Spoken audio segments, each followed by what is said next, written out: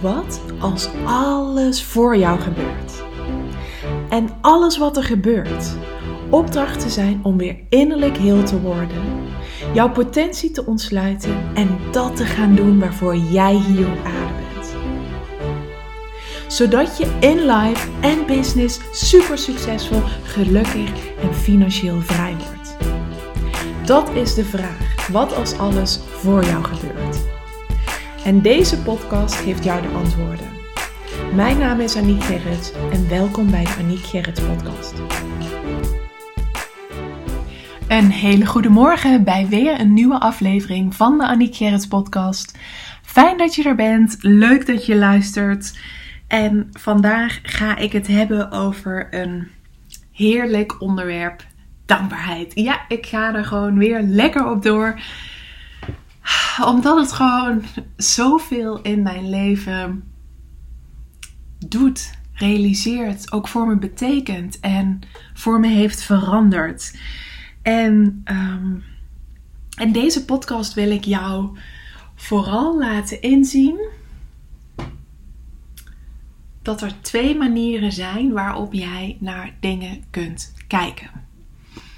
En zeker als je ook kijkt naar mijn levensvraag, wat als alles voor mij gebeurt, dan krijg ik met regelmaat de vraag, ja Aniek, dat mijn dochter is overleden of dat, nou bijvoorbeeld in mijn eigen geval, mijn moeder kanker krijgt. Dat kun je toch niet zo zien als dat voor jou gebeurt. En dat is ook iets waar we het in de appgroep van Your Life, Your Conditions ook gezamenlijk over hebben gehad. Zeker rondom een overlijden. Want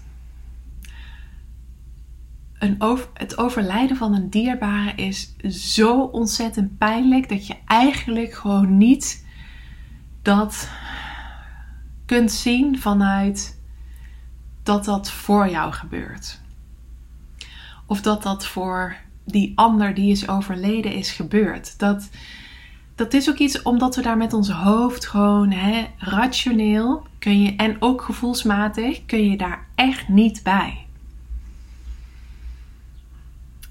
Omdat het zo pijnlijk is en omdat het zo voelt als oneerlijk en omdat het zo voelt als niet de bedoeling. En hoe kan zoiets dan wel de bedoeling zijn? Als je kijkt vanuit spiritualiteit, dan wordt er gezegd dat wij allemaal met een opdracht op deze aarde komen. Wij hebben allemaal een zielsmissie. En hoe bizar het ook is voor sommige mensen die dus vroeg komen te overlijden, of die plots komen te overlijden, of die gruwelijk komen te overlijden, of op wat voor manier dan ook, dan was dat al een voorbedacht plan. Dan was dat ook de reis die ziel te bewandelen had. En dat is heel moeilijk om te begrijpen, want waarom heb je dan bij wijze van gezinnen met kinderen die allemaal heel gezond en vitaal oud worden, en bij andere mensen dat ze beide ouders verliezen, dat er heel veel dingen gebeuren. Neem even alleen al het gezin van Arnoud en het gezin van mij. Bij Arnoud en het gezin is er eigenlijk nog nooit iets gebeurd. En daar ben ik heel blij om en daar ben ik heel dankbaar voor. Want er is ook geen goed of geen fout. Maar dat is de zielsmissie die al die gezinsleden hebben gekregen en de familieleden ook. In ons gezin daarentegen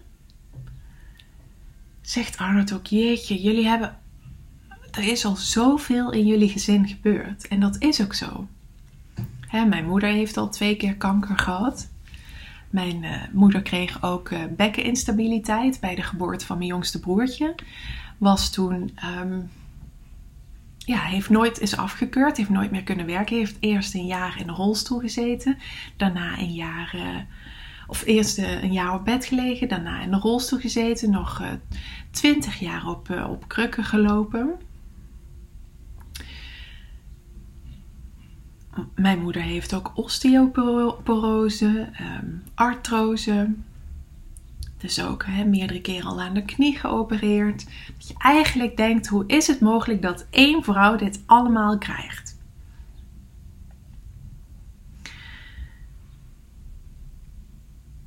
Dat heeft dus te maken met dat wij allemaal met een opdracht op deze wereld komen.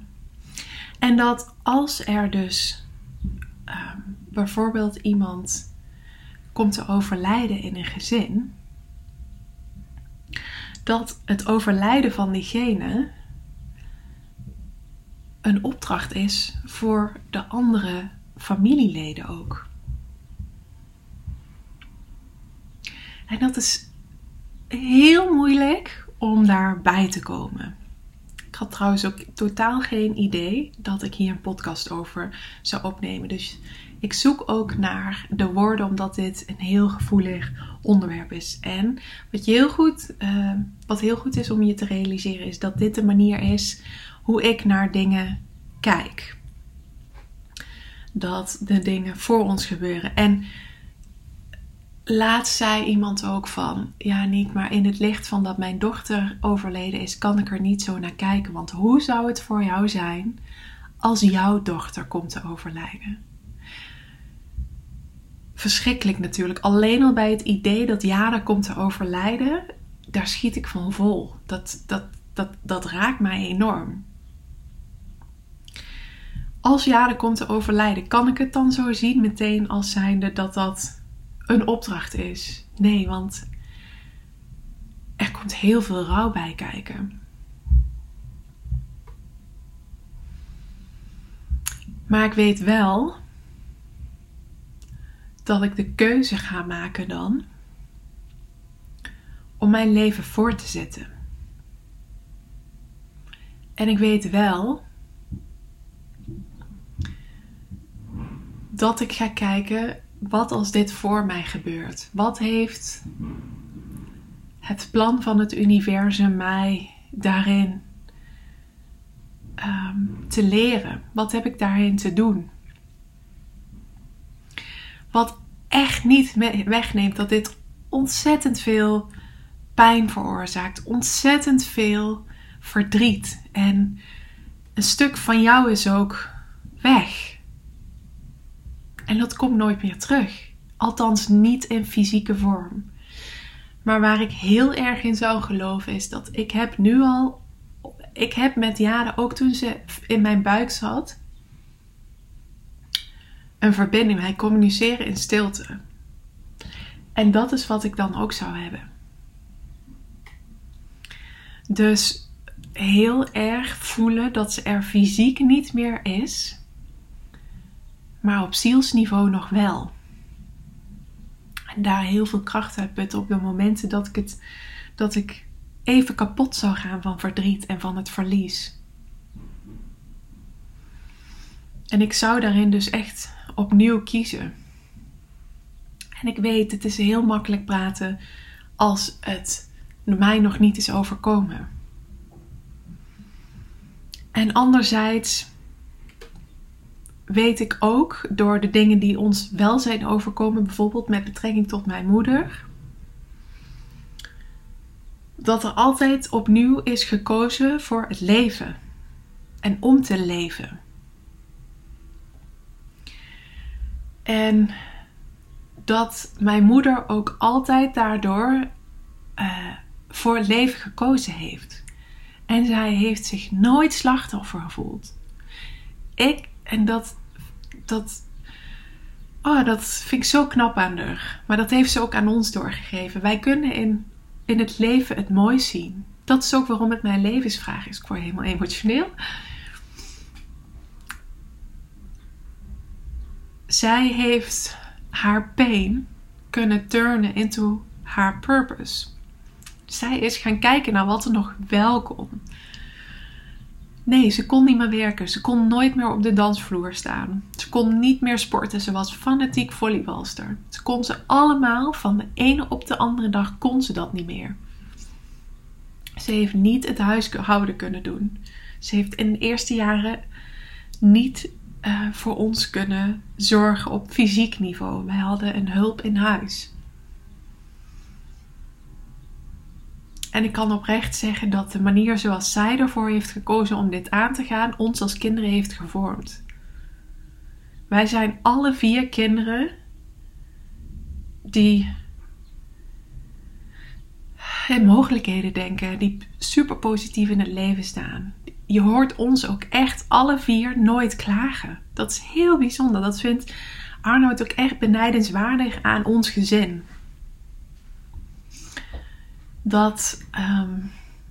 Wij zijn ook echt 4 types die alles uit het leven halen. Soms een beetje te. Dat we onszelf voorbij rennen. En dat we met z'n 4 dan in 2013 op Rockwerchter staan. Ik met mijn 3 broertjes. Ja, dat vind ik waanzinnig. Mijn ouders nu het zoveel beter met mijn moeder gaat. Want ook dat is fantastisch. Hè? Er was voor haar een prognose voor de rest van haar leven. Rolstoel en krukken. Ons hele huis is rolstoelvrij gemaakt. En mijn moeder die is gewoon zoveel verbeterd in haar situatie. Dat de krukken weggingen. En dat ze nu zelfs bijvoorbeeld naar Rockwerchter of Pinkpop kan. Ja, ze neemt een stoeltje mee. Om ergens te kunnen zitten. Maar dat is in mogelijkheden denken. En dat is ook denk ik de kracht van kijken naar wat er wel is. En ja, echt die dingen rondom mijn moeder, die zijn voor ons als gezin gebeurd. Ook al heeft mijn moeder daar ontzettend veel op moeten inleveren. En ook al heb je bij het verlies ontzettend veel moeten inleveren door iemand die er fysiek niet meer is. Wij hebben altijd 2 keuzes. Iedereen. In alle ontzettend pijnlijke situaties. Ik word er gewoon emotioneel van. Maar het is echt aan ons om te kiezen voor datgene wat wij willen. En echt te kijken van wat ook zelfs het meest donkere en het meest pijnlijke ons te vertellen heeft. En zeker ook het overlijden. Bijvoorbeeld van onlangs mijn oom, maar ook van mijn oma. Daar ga je wel over nadenken ook van wat als dit voor mij gebeurt? Wat heeft mij dit te vertellen? En dan merk je dat er echt boodschappen in dingen zitten. En ik draag deze eigenlijk ook gewoon op aan een vriendin. Die een broer heeft, een hele dierbare broer heeft verloren. Die is overleden. En we hebben daar zeker in die periode rondom mam mooie gesprekken over gehad. Ook bijvoorbeeld van toen wij nog op wereldreis... mam kreeg de 2e keer kanker toen wij op wereldreis waren. En toen was het natuurlijk, ja, wat doe je dan? Want we hoorden het toen we nog 4 maanden te gaan hadden. En uiteindelijk voelden we allebei heel sterk. We zijn een week eerder teruggekomen. Op het laatste van onze camperreis voelde ik wil naar huis. Maar we zijn daarna nog wel 3 maanden zoals gepland gaan backpacken. En ik voelde ook dat ik dat te doen had. En daar heb ik toen met die vriendin prachtige gesprekken over gehad. En zij was voor mij aan het huilen toen ik besloot om de reis voor te zetten. Omdat zij zei van dat sommige keuzes misschien heel egoïstisch kunnen voelen. Hè? Ik besloot op dat moment om, terwijl mam het traject inging, om verder te reizen. Mam wilde dat ook heel graag.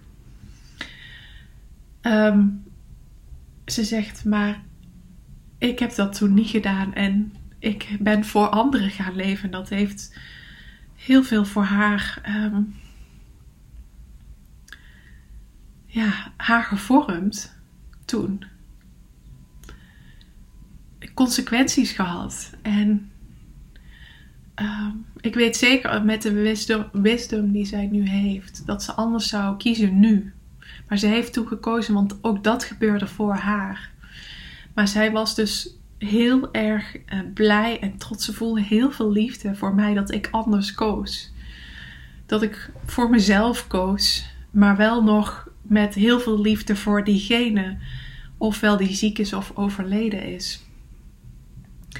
En ja, daar moest ze gewoon met mij mee over huilen, over dat ik die keuze maakte. En dat is dus de keuze waar ik de podcast mee begon, dat we altijd 2 keuzes hebben. En dat is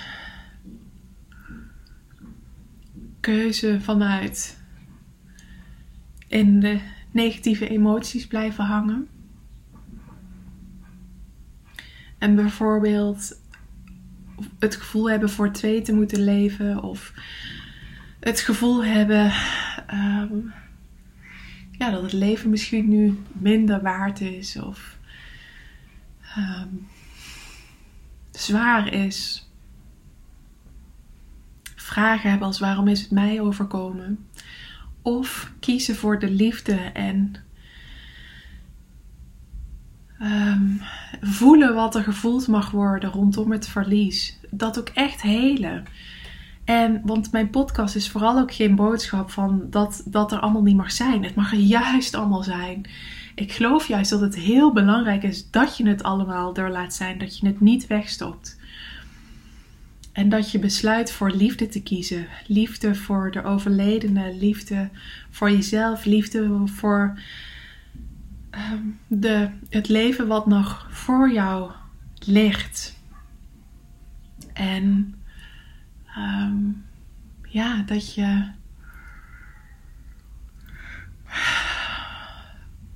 dat ook voor die ander gaat doen. Want dat is ook, vind ik altijd een hele fijne vraag. Zou diegene hebben gewild dat jij zo jezelf weg zou cijferen? Of dat jij zo voor de rest van je leven je zo zwaar zou voelen of zo verdrietig zou voelen? Zou die ander dat hebben gewild? Zou mijn moeder hebben gewild dat ik de wereldreis zou hebben afgebroken? Nee, echt niet. Ik heb het haar dat ook gevraagd. Dat wilde ze niet. En dus heb ik voor de liefde gekozen. En ook heeft mij dat laten zien dat ook op afstand kun je er voor iemand zijn. En ook als iemand fysiek er niet meer is, kun jij in verbinding zijn met diegene. En daar geloof ik ook heel erg in dat als mensen bijvoorbeeld komen te overlijden, dat er heel veel kracht uitgehaald kan worden. Dat diegene er op zielsniveau nog is en dat je nog met hem of haar kunt communiceren. En dat je daar ook ontzettend veel kracht uit kunt putten. Dus ik geloof echt dat zulke zware dingen in het leven, rondom de vraag wat als alles voor jou gebeurt, dus het donkere, het zware, het verdrietige, dat je daar dus op 2 manieren naar kunt kijken. Je kunt erin blijven hangen en je kunt kiezen. Je kunt daarbij dus blijven hangen in het donkere, of je kunt opnieuw kiezen voor liefde en kijken naar wat jou dit te brengen heeft, wat er nog wel is. En die zielsverbinding is er altijd, die blijft er. Dat is mijn waarheid, die blijft er ook altijd. En daar mag je dan gewoon heel veel kracht uit putten. Wat nogmaals niet wegneemt dat er geen rouw is, geen verlies, geen leegte. Maar er zijn 2 manieren om daarmee om te gaan. Met die leegte, met die rouw, met het verlies. vanuit tekort of vanuit overvloed, vanuit angst of vanuit liefde, vanuit aligned zijn en vanuit niet aligned zijn. Wauw, ik wist niet dat deze podcast, ik had eigenlijk iets anders weer in gedachten, maar het mocht hierover gaan. En ik heb zelf dus in mijn opvoeding ervaren hoe je ook zware dingen, verdrietige dingen, dingen die voorgoed anders zijn, nooit meer hetzelfde zullen zijn. Want ik heb nooit een moeder gehad die met mij van een glijbaan af kon. Die mij op kon tillen. Ja, tot de 5,5, maar daarna niet meer. Ik heb nooit een moeder gehad die met mij kon dansen. Of die met mij kon rennen. Maar ik heb dat nooit als een gemis gezien. En ik ben heel erg opgegroeid met wat er wel is. En mijn moeder heeft mij heel erg geleerd om te kijken met wat er wel allemaal kan. Wij zijn bijvoorbeeld gaan kamperen vroeger in een tent. En mijn vader had door zijn broer iets laten lassen. Een systeem wat op onze aanhangwagen kon worden gezet. En dan had hij allemaal opbergdozen gemaakt. Waar dan de spullen in de aanhangwagen konden worden opgeborgen. En dat frame wat er dus op de aanhangwagen werd gezet met die dozen vormde samen een bed. Want mijn moeder moest altijd hoog liggen. Want zij kon niet vanuit een luchtbed bijvoorbeeld uit bed komen. Zij heeft ook nog altijd een speciaal op maat gemaakte wc naast haar bed staan. En daardoor met dat denken in mogelijkheden konden we nog steeds op vakantie in een tent. Maar lag mijn moeder op die stellage, zeg maar, die ze gecreëerd hadden. Hadden we ook een tweede stellage dat zij gewoon op werkhoogte kon koken. Dus er is gewoon heel slim nagedacht over wat mam wel allemaal kon. En daar zijn wij mee opgegroeid. En mam is in die zin echt een opdracht voor onze opvoeding geweest. Ik krijg er weer helemaal emotioneel van. Maar ja, zo kan ik dus wel zien dat de donkere dingen die gebeuren voor ons ook opdrachten voor ons zijn. Voor degene die achterblijven. En dat is, zeker in het begin zie je dat waarschijnlijk niet zo. Misschien zie je het al wel zo. Het ligt misschien ook heel erg aan hoe iemand is komen te overlijden. Of dat plotseling is of al een tijdje. Of hoe ver jij misschien ook in je spirituele reis bent. Wat voor mij heeft mijn innerlijke transformatie enorm geholpen in hoe ik tegen de dingen aankijk. Maar ik kan daar nu wel zo naar kijken dat allemaal opdrachten voor ons als gezin zijn geweest. Waar wij ontzettend sterk, maar ook heel liefdevol uit zijn gekomen. En echt ook voor elkaar zijn gaan zorgen. En ja, dat we nu een heel fijn gezin hebben. En dat wij allemaal ook de mentaliteit hebben van kijken naar wat er wel is. En daarin dus niet dingen wegstoppen, maar het er wel te laten zijn. Het helen, het voelen, het doorleven en weer door kunnen. Met de nieuwe levenslessen. Met de nieuwe jij ook die je daardoor bent geworden. Want natuurlijk heeft het impact op wie jij bent. En op jouw verdere pad in het leven. Natuurlijk heeft het daar invloed op een verlies. Maar dat kan je ook ontzettend veel brengen. En dat kan ook een levensdrive vormen. Misschien kan het je zelfs een carrière switch geven. Het kan je zoveel ook geven. Dus ja, wat als alles voor je gebeurt? Ja. Ik ben daardoor uitgenodigd, zie ik nu, om deze podcast erover op te nemen. Omdat iemand laatst zei van, goh, maar het verlies van mijn dochter kan ik niet in dit perspectief plaatsen. Ik hoop dat ik daar via deze podcast een licht op heb mogen schijnen. Puur vanuit mij, hoe ik het zie. En jij mag het anders zien. Mijn waarheid is ook niet de waarheid. Absoluut niet. Ik pretendeer ook helemaal niet met deze podcast om jou te vertellen hoe je iets moet doen. Ik vertel het vanuit hoe ik het zie en ik gebruik weer mijn missie, de ongewone dingen die ik in mijn leven heb meegemaakt door middel van bijvoorbeeld mijn moeder. En hoe ik daardoor tegen dingen ben aan gaan kijken. En dat ik daardoor ook de vraag, wat als alles voor mij gebeurt, in het perspectief van het donkere, zelfs het hele donkere, rauwe, pijnlijke, verdrietige kan zien. En ja, ik kan me niet inbeelden dat het Jada zou overkomen. Maar toch, ook dat zou dan de bedoeling zijn geweest. Hoe hard ook. En zou dat dan een opdracht zijn voor degenen die achterblijven. Maar ik weet wel dat ik onwijs veel kracht put. Dat is ook waarom ik bijvoorbeeld in mijn droom afscheid heb genomen van mijn oom die onlangs is overleden. Ik geloof daar gewoon heel erg in dat hij er op zielsniveau nog is. En dat ik daar put ik gewoon kracht uit. Dat heb ik bij mijn oma ook. Die komt altijd in de vorm van een bepaalde vlinder. Die altijd ook op haar haar zat toen ze nog leefde.